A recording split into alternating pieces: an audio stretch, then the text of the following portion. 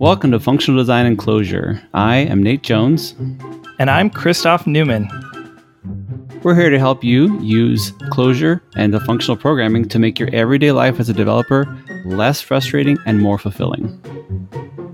Okay, so my thesis is that Clojure enables long-term sustained productivity for your team, right? And so part of that productivity comes from increasing expressiveness, right?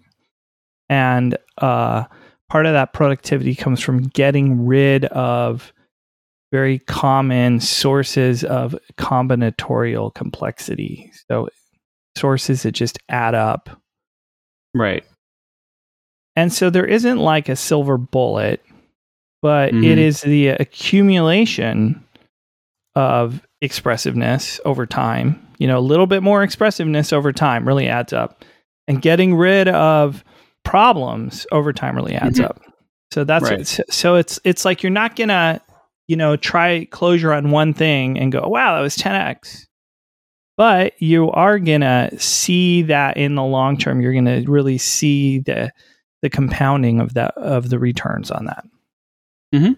So that's kind of like the big benefit that I see to using Clojure. Yeah, I think to expand on what you said, greater expressiveness, and I think you also get greater expressiveness and less incidental complexity brought on by the language and the tool chain and all that other stuff. So not only are you more expressive, so you can have fewer lines of code, but more of the code is solving the problem instead of being boilerplate. So therefore, there's fewer lines of code, and because there's fewer lines of code, there's less to look at. Right. There's less that you have to process through as a developer because you're always coming back to code. You never have all the code in your head as you work on a project. As you work on a project, there's parts that are in your head and parts that are no longer in your head. And so when you go back to those, you need to be able to understand them. And so if more of the stuff there is your problem and not the code or not the language or whatever, then just that by itself, not even like the whole like functional programming, get rid of lots of problems already, but just the fact that it's just the expressiveness, the pound for pound expressiveness is what will get you farther. Like that's another aspect. Yes, and so to elaborate on that, part of that is because we now functional programming and Clojure core specifically gives names to certain patterns. So now you can refer to those patterns by names, and because you can only hold so much in your mind at one time. And so holding a well understood abstraction, so a map or a filter or a reduce, right? You can hold that in your mind as opposed to some kind of like recursive loop or some kind of iteration processing that maybe wouldn't have a standard name. Map and reduce have entered the vernacular in programming in general, thanks to big data processing. But there's so many more of these things, right? There's juxt, there's remove, there's I don't know. I don't have code in front of me, but yeah. And so that lets you hold things at a higher level, but yet still very clearly because they're well defined. Right. Because all of the verbs in Clojure work on all the data structures and you tend to use those on everything, they become more powerful. And because they're more powerful with using the same amount of space on your screen, that means that you're able to do more with less code. And then again, more with less code just by itself is an amazing thing.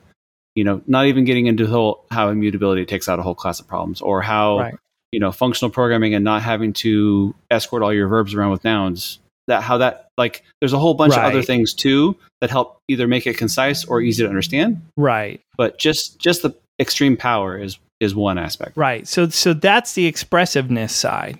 Right. Right. Mm-hmm. And so then on the expressiveness side, the challenge is that all of these new pieces, they all have names and concepts associated with them. and you're not going to know them unless you've learned functional programming before, right? So even if you're an expert programmer, you can't really take advantage of functional programming until you learn these things, right? And it's not, and then the implementation strategies change, especially because of immutability. Mm-hmm. So all these concepts are new. Some of the ways you go about implementing things is new. And just trying to power through and figure that out on your own is a substantial feat, right? So now you're going to feel like this programming language is terrible because you get nothing done in it. Or you can do the tiny toy problems that you find, like in the cones or on the internet, like how to use this one function, but you can't go from that one function to a mid-level design, like a medium-sized piece of software. Like you don't know how to go from, because all of the patterns that you've known and grown up with over the course of your career or college or whatever is all about object-oriented programming, which is all about, it's just a very, like it's all about, I mean, the whole idea of place-oriented programming and mutability and changing things in that way of approaching a problem is so fundamentally different to the data flow, transforming data as it goes through, right. The way that you do things in Clojure, it's so different that you don't know how to build up bigger things. Like you can do tiny things, but tiny things are toys. You want big things. You want to solve problems. Right. Yeah, imperative semantics in the small, I would say, I have found at least, are easier to jump over to, let's say, functional semantics, right? It's easier in the small. Yeah. So it's easier for me to go from looping through an array and then picking values out of that and appending them onto some other, dynamic array. Right. And then and going to a filter, right? Or looping through an array and changing everything, going to map or selecting a range like back out, right? It's easier. But then where moving to functional semantics, especially with immutability, gets really challenging is when it begins to affect the flow of information within the application, right? So now it's not a small adaptation of thinking in this little region of the code, but now it affects how you structure and organize everything. and if you're without some guiding principles or some, experience, you just spend a lot of time. Boy, how do I even do this? Right. Yeah. I don't know how to build this kind of house. In Clojure and functional programming, it's all about, the way the data flows through. And in object-oriented, it's all about, you're very used to changing things in place. And so it's the way that the code flows. It's not just the data flow, but because the data is immutable, it affects the way that it flows through your system. Yes. And so the structure, how you organize, how you connect the parts. Sure, you want to make things modular, but like, what are those modules? How does stuff interact with them? You're not generally keeping state inside each of these modules. So where does the state live? Right. State usually tends to be its own thing that then other things look at, but you don't know how to have data outside of objects. So how do you even do that? But in Clojure, you're used to data running around by itself. It's free. Yes. So thus the challenge of functional programming for the object-oriented developer, even the highly experienced object-oriented, dare I say, imperative developer, because it's so different, right? So different. But all of these things are just habits. They're just ways of doing things. Either they were taught in school or they're something you learned over time. And so how did you learn that habit? Like, can't you just learn functional programming in the way that you learn that habit? Can you just go back 20 years and do everything over again? Like, well, you can't. That's the problem. You can learn the new habits. Right. I'm 20 years in, and I don't want to spend 20 years learning this again. Right. So is there a shortcut? Is there a way? So how, what is the shortcut? Like, right. You can't tell someone how to do something different. You have to show them. Like, is it only be a demonstration? Yeah. So part of it is beginning to use it, right? And Sure.